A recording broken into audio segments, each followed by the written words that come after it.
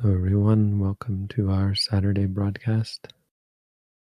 We're here as usual to answer questions that you may have about your practice and your life,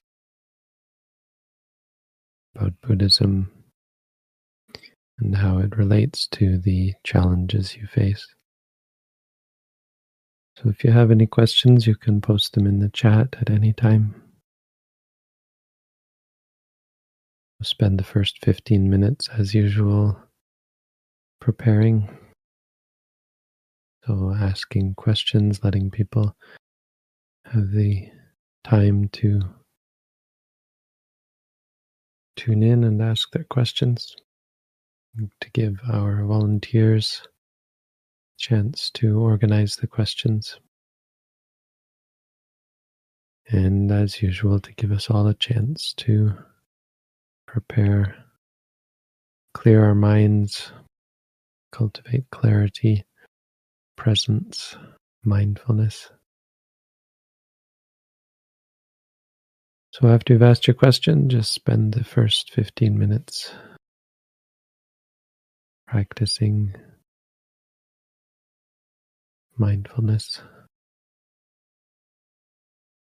And we'll be back at 15 minutes after the hour to begin to answer the questions.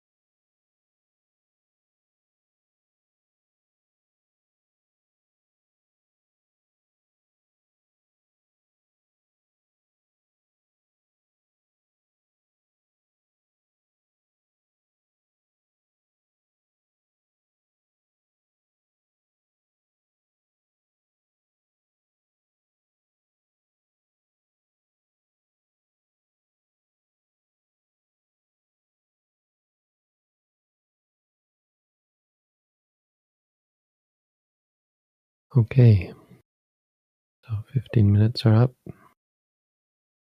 I'll now begin to answer the questions. So if you have questions still, you're welcome to continue to post them in the chat. We'd ask that chat be reserved for questions only from here on. Anything else will just be removed. Thank you, Bhante. We do have questions. What meditation techniques do you recommend?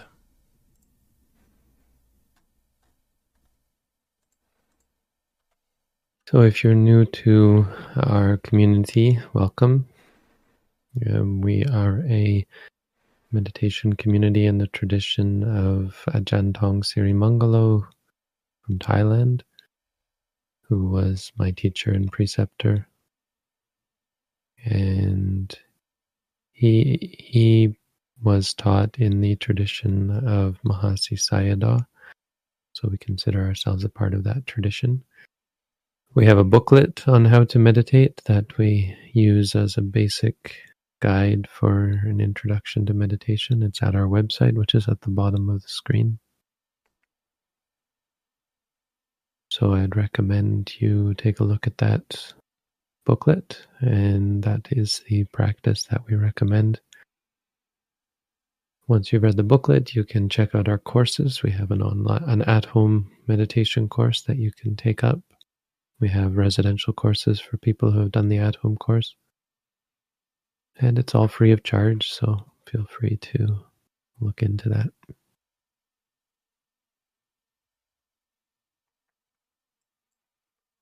I have a harder time to remember to note and be mindful when I'm not doing my sit-walk practice while I'm moving around my daily activities. Do you have a recommendation on how to come back to the noting? I lost you there, Chris. Hello? Am I losing my internet or? It appears the Venerable doesn't hear me. No, I can't make it out.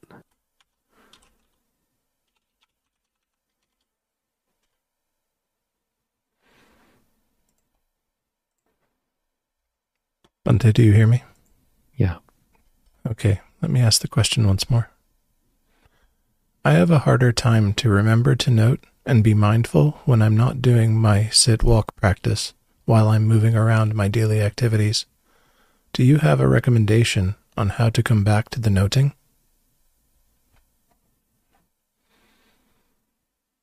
Yeah, there's different things I can say to this. There are external factors, the way you live your life.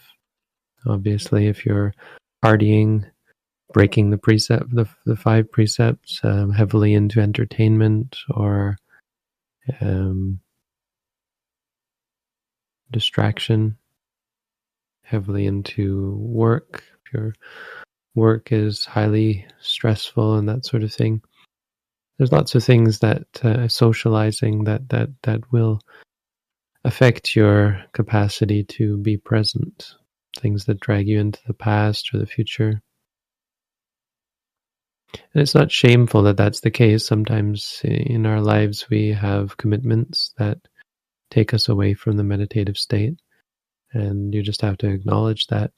Having suitable associations, good friends, people who are spiritual, people who are practicing meditation, associating with people, associating with Buddhist practitioners, that sort of thing can be very helpful. Your formal practice helps a lot. So doing daily practice in the morning and the evening.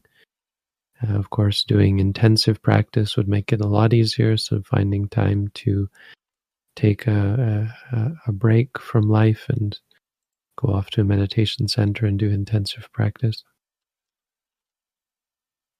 As far as in the moment, though, it's useful to appreciate how out of control reality is, how it's not a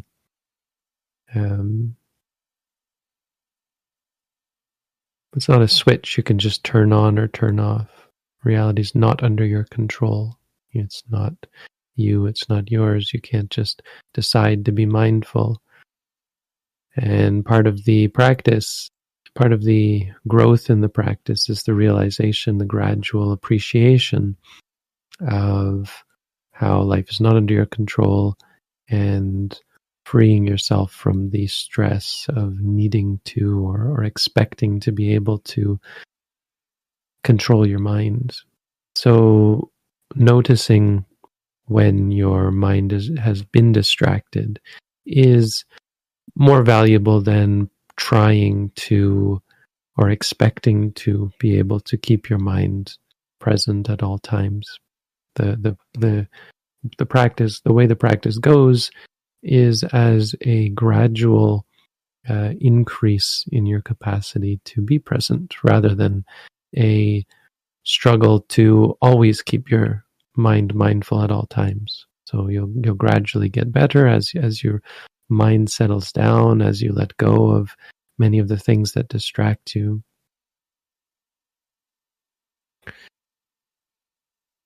And begin to realize that the mind is just not under your control.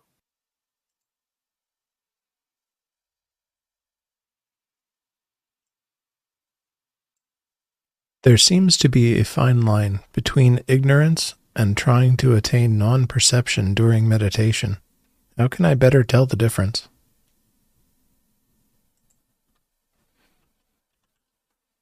That's an oddly worded question. Ignorance and trying to do X, Y, or Z are always going to... Ignorance is nothing like that second thing you're talking about. So there's no fine line between them. They're just two different categories of things. How could I understand why you would think there would be a fine line between these two things? I mean, let me just go through it. The ignorance is the lack of knowledge. I mean, literally. In Buddhism, it relates to lack of knowledge of the Four Noble Truths, the lack of, let's say, familiarity with the nature of reality. Specifically, that lack of familiarity which causes you to hurt yourself, to make mistakes, and specific mistakes to engage in mental activity that is harmful to yourself and to other people, that is against your best interest, that is wrong, let's say, because we can call that ignorance. That's the clearest way to understand ignorance. You wouldn't do something wrong if you didn't have ignorance, right? So the important quality of knowledge or wisdom is that whatever we might understand to be wrong no longer happens. It just can't happen because you know it's wrong. You understand that is a bad way to behave. That's what ignorance is. And so mindfulness is for the purpose of cultivating wisdom and understanding, which counteracts or is the opposite of ignorance. It dispels ignorance immediately. Once you have familiarity, the ignorance is just gone. Now, ignorance is, if we look at your question, ignorance could be a reason for trying to do things, because you might try to do things that are wrong. And by wrong, it's just simply against your best interest, that which causes you to be more harmful to yourself and to others. So trying to attain... a funny thing about trying is that it's not actually a reality. Trying is not real. Trying is a description that you might give to some activity. You might describe what you're doing as trying. Like if someone is bench pressing and practicing bench press, they might say, I'm trying to be able to bench press however many kilograms or pounds. But the activity is repetition of practice. So you might describe meditation that way. You might say, I'm practicing in this way because I'm trying to attain non-perception. That would be some practice. Now, our practice is not for the purpose of attaining non-perception. The reason why you would practice in that way is because you want to attain non-perception, like you would bench press lots of weights because you want to be able to bench press a certain amount. But mindfulness is not for the purpose of attaining non-perception. And if that's what you want to attain, it would be important that you note that wanting, because it would be out of ignorance that you want to, and therefore you could say it would be out of ignorance that you want to, or that you try to attain non-perception. That has nothing to do with mindfulness practice. But one other thing I will say, questions regarding ignorance, it's not something you can understand, because it's the opposite of understanding. You'll never come to understand ignorance. Your understanding will just make you say, wow, my ignorance is gone. Why? Because I have understanding. It's like when the light is there, you say, wow, where did the darkness go?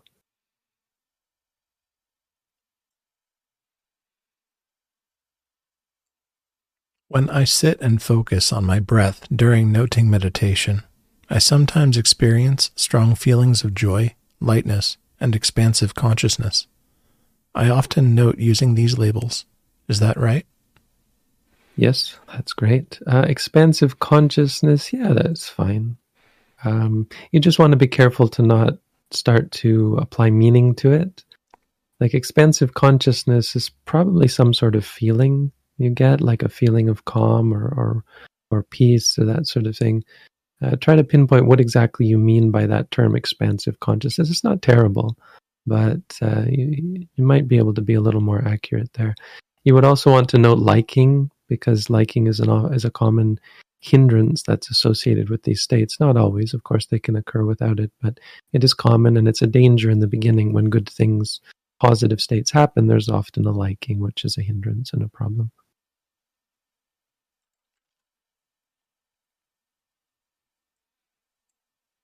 What is the difference between being content and mindful and actual meditation? Why not just be meditative throughout the day? Well, they're just words is the problem. So on the face of it, if you were being content, I mean, you wouldn't even have to include the word mindful, because if you're truly, truly, truly content, and if you really understand the profound meaning of that word, you wouldn't need anything else. It would mean you're a person who has no attachments, no wants, no needs, no aversions, no reactions whatsoever. It would mean you're being enlightened. So there's nothing wrong with just being content. And then if you add mindful in there, it's even better, because it's implied, because the only way you could be so content is if you had mindfulness constantly. The problem is they're just words, and it's much more common, I would say, for people to claim to be content and claim to be mindful without really and truly, without accuracy and clarity, and without actually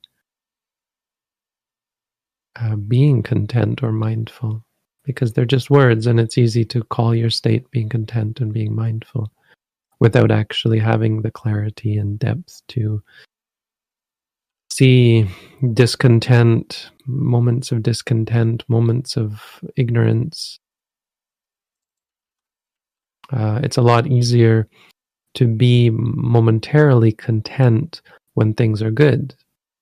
When life is good, when all is well, when you're not challenged, it's much harder to see your potential for being discontent. Discontent is much more likely when you're challenged, which is why we do intense. I mean, it's a good reason for why we do intensive meditation, is to challenge ourselves, to make it more challenging and more confrontational. So we'll do that. We do simple practices, walking back and forth and sitting, because it's very hard to be content if you have the potential to be discontent. It's very hard to be content just walking back and forth unless you are truly free from craving, free from aversion, and free from delusion. So again, not really any difference. It's just a matter of accuracy, whether it's actually true. And intensive practice tends to show you how true it is.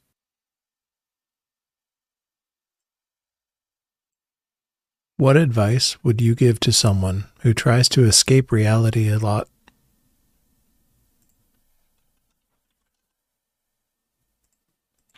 Well, we want to be a little more accurate there. What exactly are we talking about? What exactly is this referring to? There's often aversion to experiences. I mean, I would just generally advise them to observe their moment-to-moment experiences and try to appreciate and understand what exactly they're talking about. What exactly is happening when they say that they're trying to escape reality. So there might be aversion. For some people, it's fear, trauma, stress. For other people, it's actually the opposite. It's desire, craving. So they really like daydreaming or fantasizing, and so they cling to those. But all of these are moments of experience. They're not what you might say, again, this trying, it's the same idea. Trying isn't real. What's actually, you have to describe what's actually happening that you're describing as trying to escape reality. What is actually moment by moment, what is going on? And it will generally be aversion or desire. And the ignorance allows that to continue. So as you look closer, you start to see that there's stress involved and there's habits being formed that will lead to dependency. Dependency is such an important word. It really describes the problem with craving and clinging and attachment, because you become dependent. And the Buddha talked very clearly about being independent. Anisito viharati. Natcha kinchi loke upadhyati. Not clinging to anything in the world. Because then it doesn't matter what happens. It doesn't matter what you lose, what you gain, how things change. You are unaffected by the vicissitudes of life. Unshaken.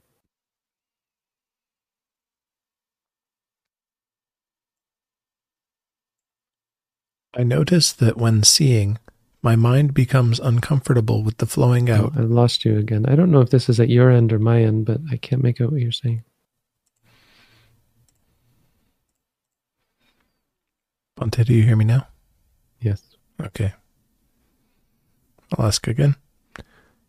I notice that when seeing, my mind becomes uncomfortable with the flowing out and sense of a lack of boundedness. The seeing can just go on and on without a single object. It seems the appropriate response is to note discomfort or uneasy. Do you have any way to help me with seeing being just seeing?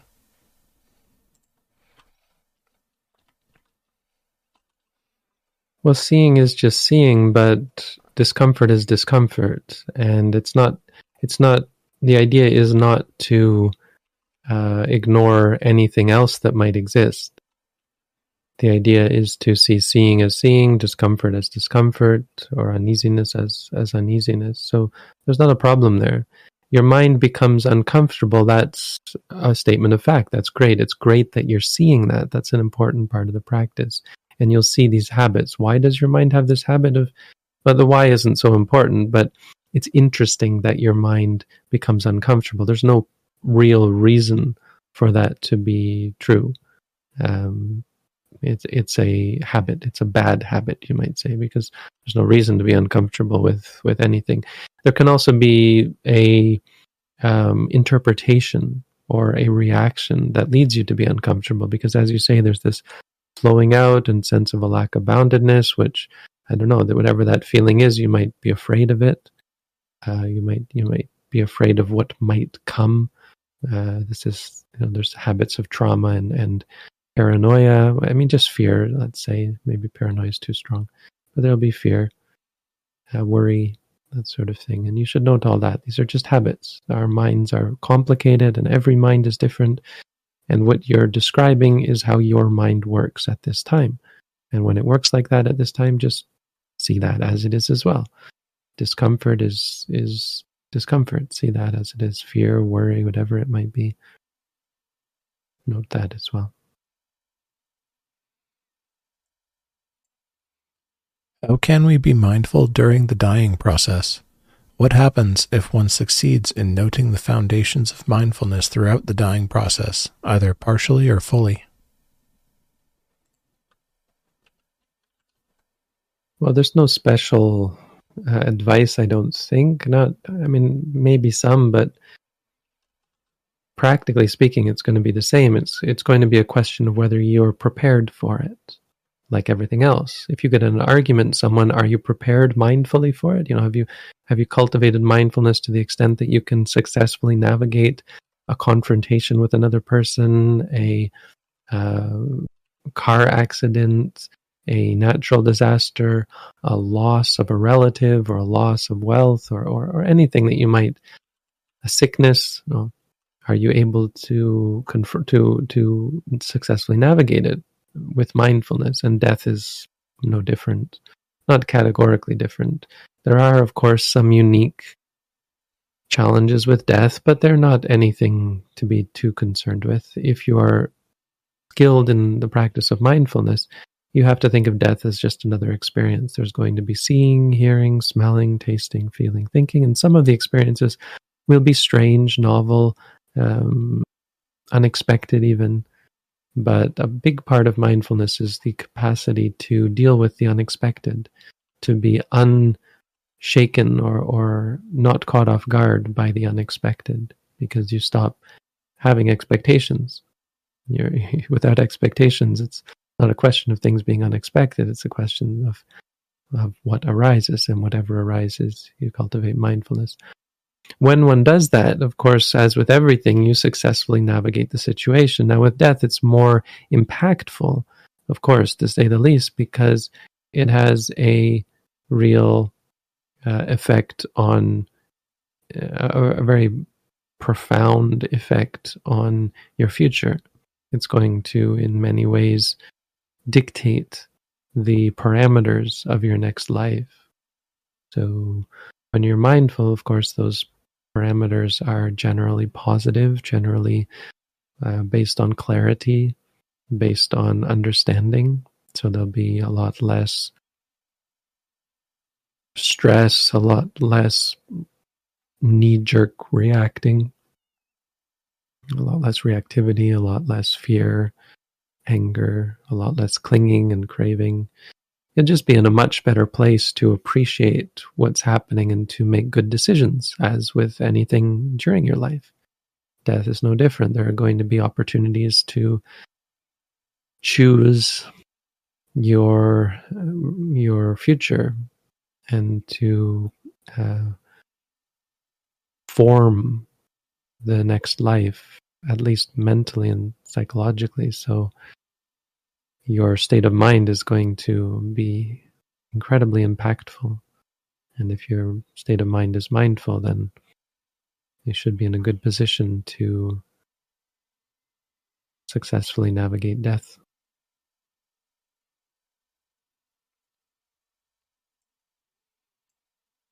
How do you improve equanimity?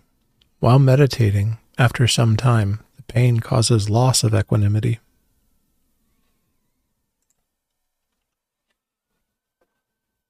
Well,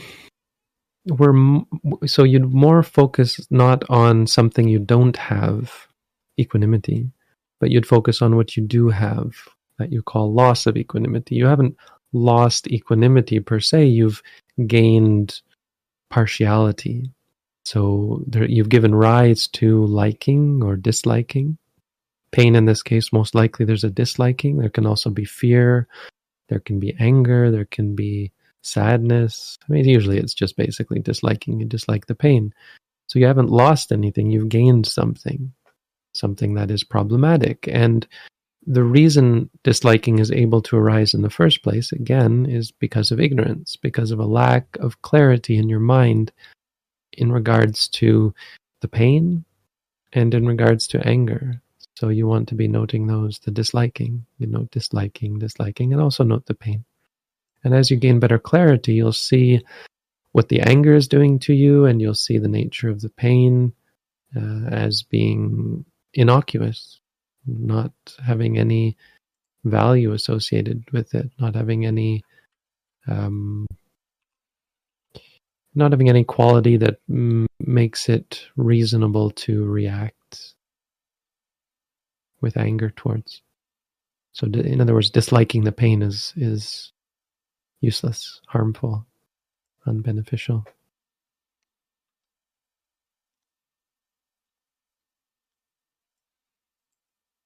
I've heard you mention before that if you are mindful, you only need 6 hours sleep. Can you provide more information about why that is?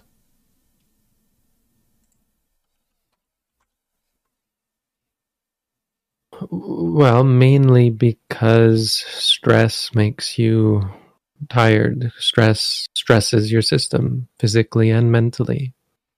And through mindfulness, you have less stress, and therefore you need less sleep. To be honest, 6 hours is a lot. And a person who is truly mindful, like in a very deep, to a great degree, is very systematically mindful, consistently mindful. 6 hours is already too much. They're not going to need 6 hours.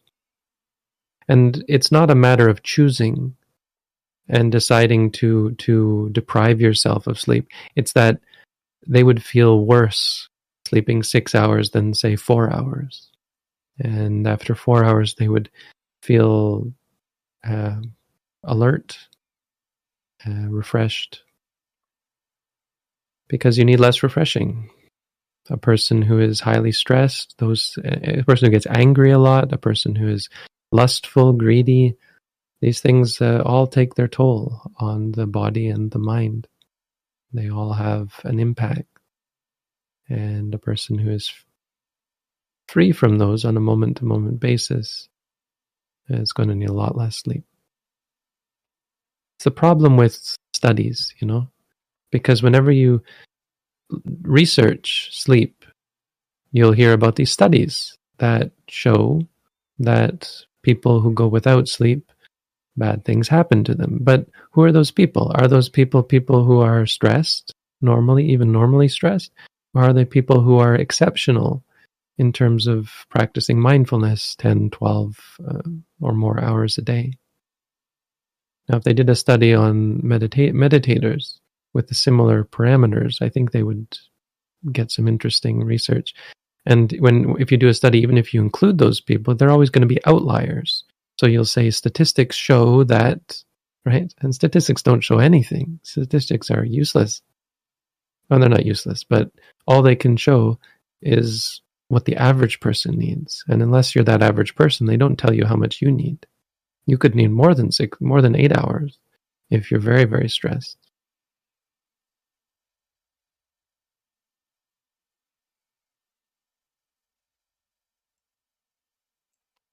How can a person be a renunciate without going into robes?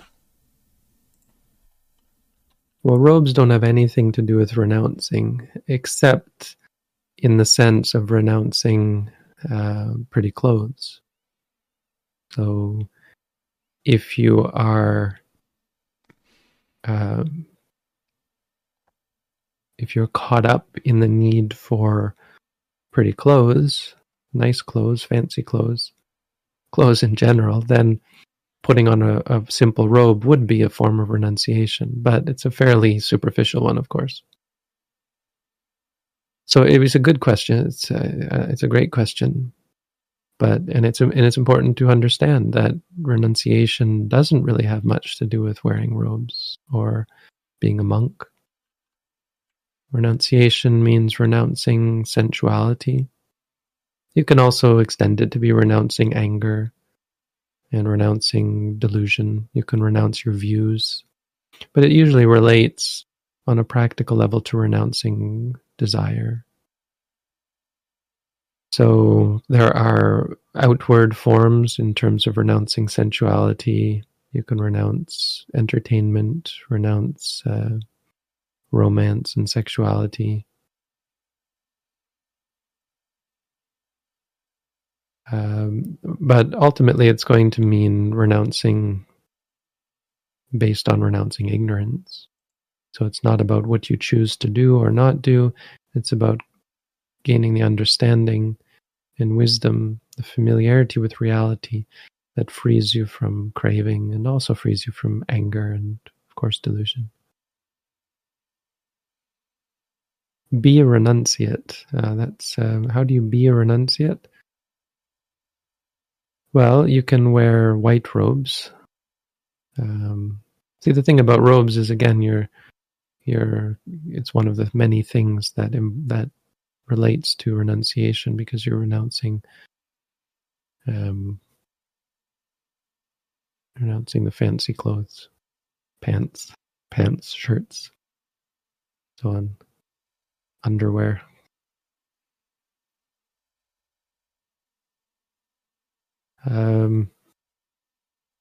But there's the basics of outward forms of renunciation, like renouncing eating beyond what you need to survive, so eating only in the morning, 1 meal a day, that sort of thing. Living in a simple dwelling, you can renounce your home and go and live under a tree in the forest, or in a small hut in the forest, that sort of thing. You can renounce medicines,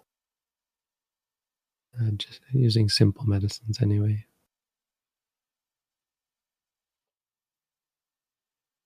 Yeah, the medicines, maybe that's not such a big deal. You wouldn't want to renounce life-saving medicines, but you renounce painkillers and that sort of thing, I think.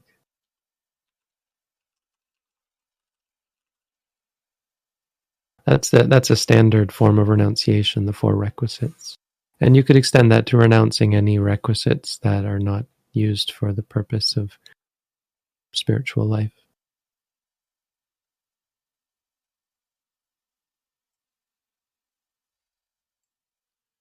What sort of explanation can Buddhism give to a near-death experience?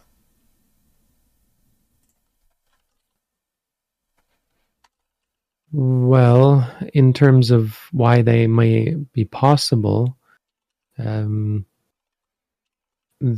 mind isn't a product of the body, or to say it more accurately, mental states, moments of consciousness do not require physical entities. Physical entities don't actually exist, so the physical is not the cause of not the only cause of the mental. Physical and mental states, physical and mental, let's say entities for lack of a better word, physical and mental entities have a complex relationship. And there are many mental entities, but let's say moments of consciousness that can arise without physical interaction, because it's not even fair to say without being caused by the physical, because that's not ever accurate anyway. The physical doesn't somehow magically cause the mental. They just have a relationship, a complex relationship. William James was a famous Western philosopher who described the brain as a filter for the mind, not as the cause of the mind, because you read about William James, he did studies on people with very strange states of consciousness, and it couldn't ever be explained. The observations couldn't ever be explained by the brain causes the mind. So what was clearly more accurate was that the brain was acting as a filter, and that's, I think, in line with what Buddhists would say. So when the brain shuts down, you're quite likely to experience states of consciousness that aren't affected or filtered by the physical, by the brain, let's say. As for the content, I mean, I guess that kind of describes why near-death experiences are so radical, because they are unfettered by the orderly filtering of the brain. The brain filters experience through the 6 senses. It's like being in a jail cell. So you're in a jail cell, your experiences are very orderly. Everything is very similar and very bleak in some ways, very limited, like Socrates and the cave, right? If you know the Plato's description of living in a cave and only seeing images on the wall without actually seeing the actual people making the images, that kind of thing. So a near-death experience is free from that. It's like the liberty from the cave, and you have experiences that are wild and beyond any, clear beyond any experience you've had before, with such a great clarity and often intensity. That makes it hard to navigate without mindfulness, and so there can be a lot of imagination and fantasizing, like a dream almost, like in the way that a dream is often dissociated from brain activity. So during a dream, there may be very strange experiences, and a near-death experience would be similar, could be similar. People, not just near-death experiences, people have out-of-body experiences, people who have strokes where the brain, well, that's, I guess you could call it a near-death experience, but also in people who are under general anesthesia often describe very strange experiences, often describe leaving their bodies.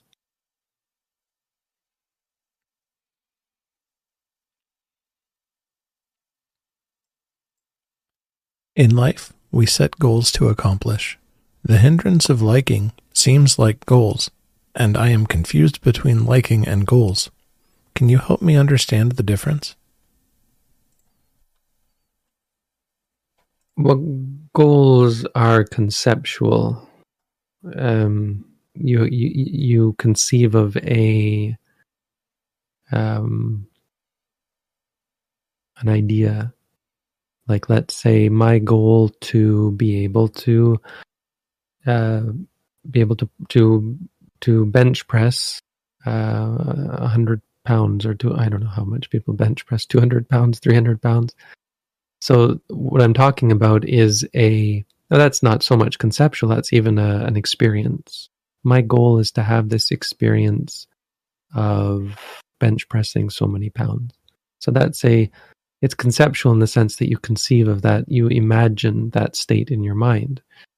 Now, simply imagining such a state is inconsequential. It's just a thought, a moment. But when you call it a goal, there is a intent. And some goals are set by desire, liking, right? So you like, or in this case, we would call it wanting, though it's really the same mind state. What happens is you like that thought. You think of yourself bench pressing it, and you probably think of the feeling of self-worth, and you think to yourself, boy, I would feel good about myself then, and you like that feeling. So it's wanting is technically just liking. You like the thing that you're thinking about getting. We call that wanting. It's actually liking. Other goals are based on an intent that is based on wisdom. For example, realizing that you have anger or liking, that you have addictions, and inclining and cultivating the intent to reach a goal where you no longer have those states. So goals are of different sorts. And even positive goals, even beneficial goals can be tainted by your desire to attain them. And if you're cultivating the desire to attain a goal, you're not being mindful. You're not cultivating wholesomeness. Your mind is not clear. So it's not actually beneficial to obsess about even positive goals, of course, because it's counterproductive. Good question. But there is a difference.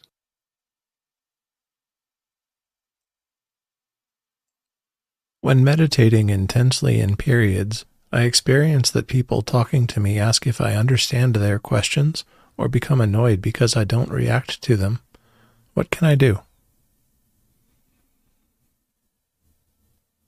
Yeah, sometimes we put too much emphasis on this word intensely. Intensely isn't generally a good thing. There's nothing beneficial about intensity. Though I suppose it's just can be used as a description for intensively, like if you're practicing mindfulness intensively, though I would still say it's most likely that people are reacting to your disconnect from reality. It's not a certainty that you're actually cultivating mindfulness. You may just be cultivating strong concentration. And that's what people are reacting to. Because with mindfulness, through practice, you should be quite interactive with people. There shouldn't be a sense of being slighted that people feel when around you because of your lack of interaction. Mindfulness should allow you to interact naturally. I mean, but it takes practice to get there. In the beginning, yeah, you're going to be challenged to not get dissociated and disconnected from the people around you. You will change, and so to some extent, there's going to be discomfort when people see you different. But if people feel, yeah, and because you don't react in the way you did before, and that to that extent, there's not much you can do about it except find new friends. Because, well, or maybe that's not quite fair, but be gentle and be patient and try to stick to yourself and be prepared for your relationships with others to change as you're not able to meet their expectations. But at the same time, be conscious of the fact that you may be too intense and you may be able to adjust the intensity of your mind states to be more flexible.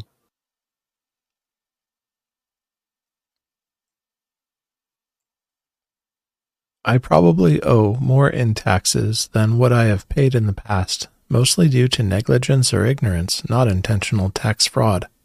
Would it be dredging up the past to redo them to pay what I owe?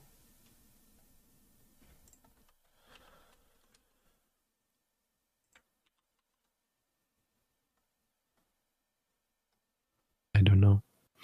You would probably want, I mean, this isn't really a question for me because you would probably want to look at what the law says and determine for yourself whether following the law is important to you. I'm not suggesting that it shouldn't be important, but it is always a question of whether there are people who refuse to pay taxes because the taxes go to the military and that sort of thing. And in some places they've gotten away with it. Conscientious objectors. In other places they've gone to jail. I think Henry David Thoreau went to jail for not paying taxes. And he said, he wrote a book on it. He said it was my duty not to pay taxes. And he explains that, which it's an interesting read.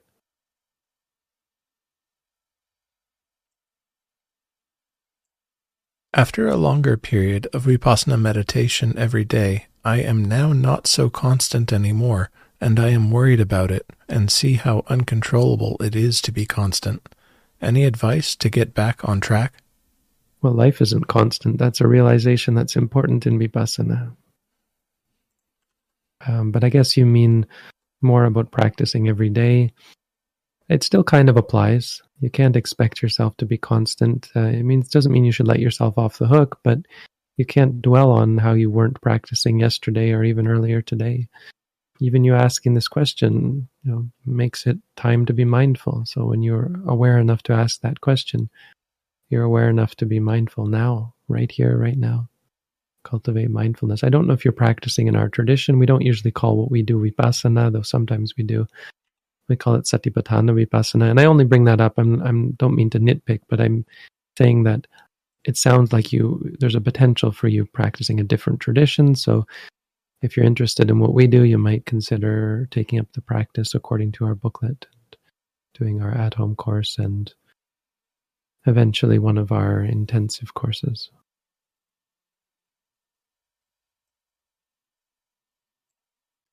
Noticing my thoughts constantly make me tired. Is it okay if I allow all of my thoughts to flow through my mind instead of noticing them?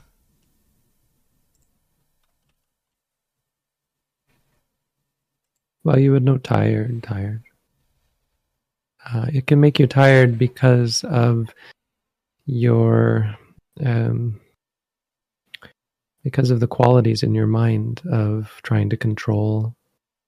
And it can also make you tired because of laziness, because of the mind's lack of strength. And just like exercise can make you tired, mindfulness practice can make you tired in the beginning as you exercise the mind, and that's a good thing. But you should also just note tired. And if there's many thoughts, you should, rather than trying to catch them, you should note distracted.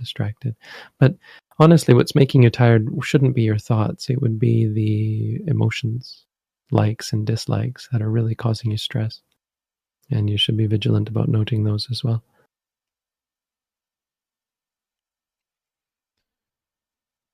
Okay, Bhante, we've crossed the hour and asked every question in the top tier. Great. Well, thank you all for your questions. Wonderful as always. Thank you for your help, Chris, Jim, Edith, if she's here, anybody else. And thank you all for coming out. Wish you all peace, happiness, and freedom from suffering. Sadhu.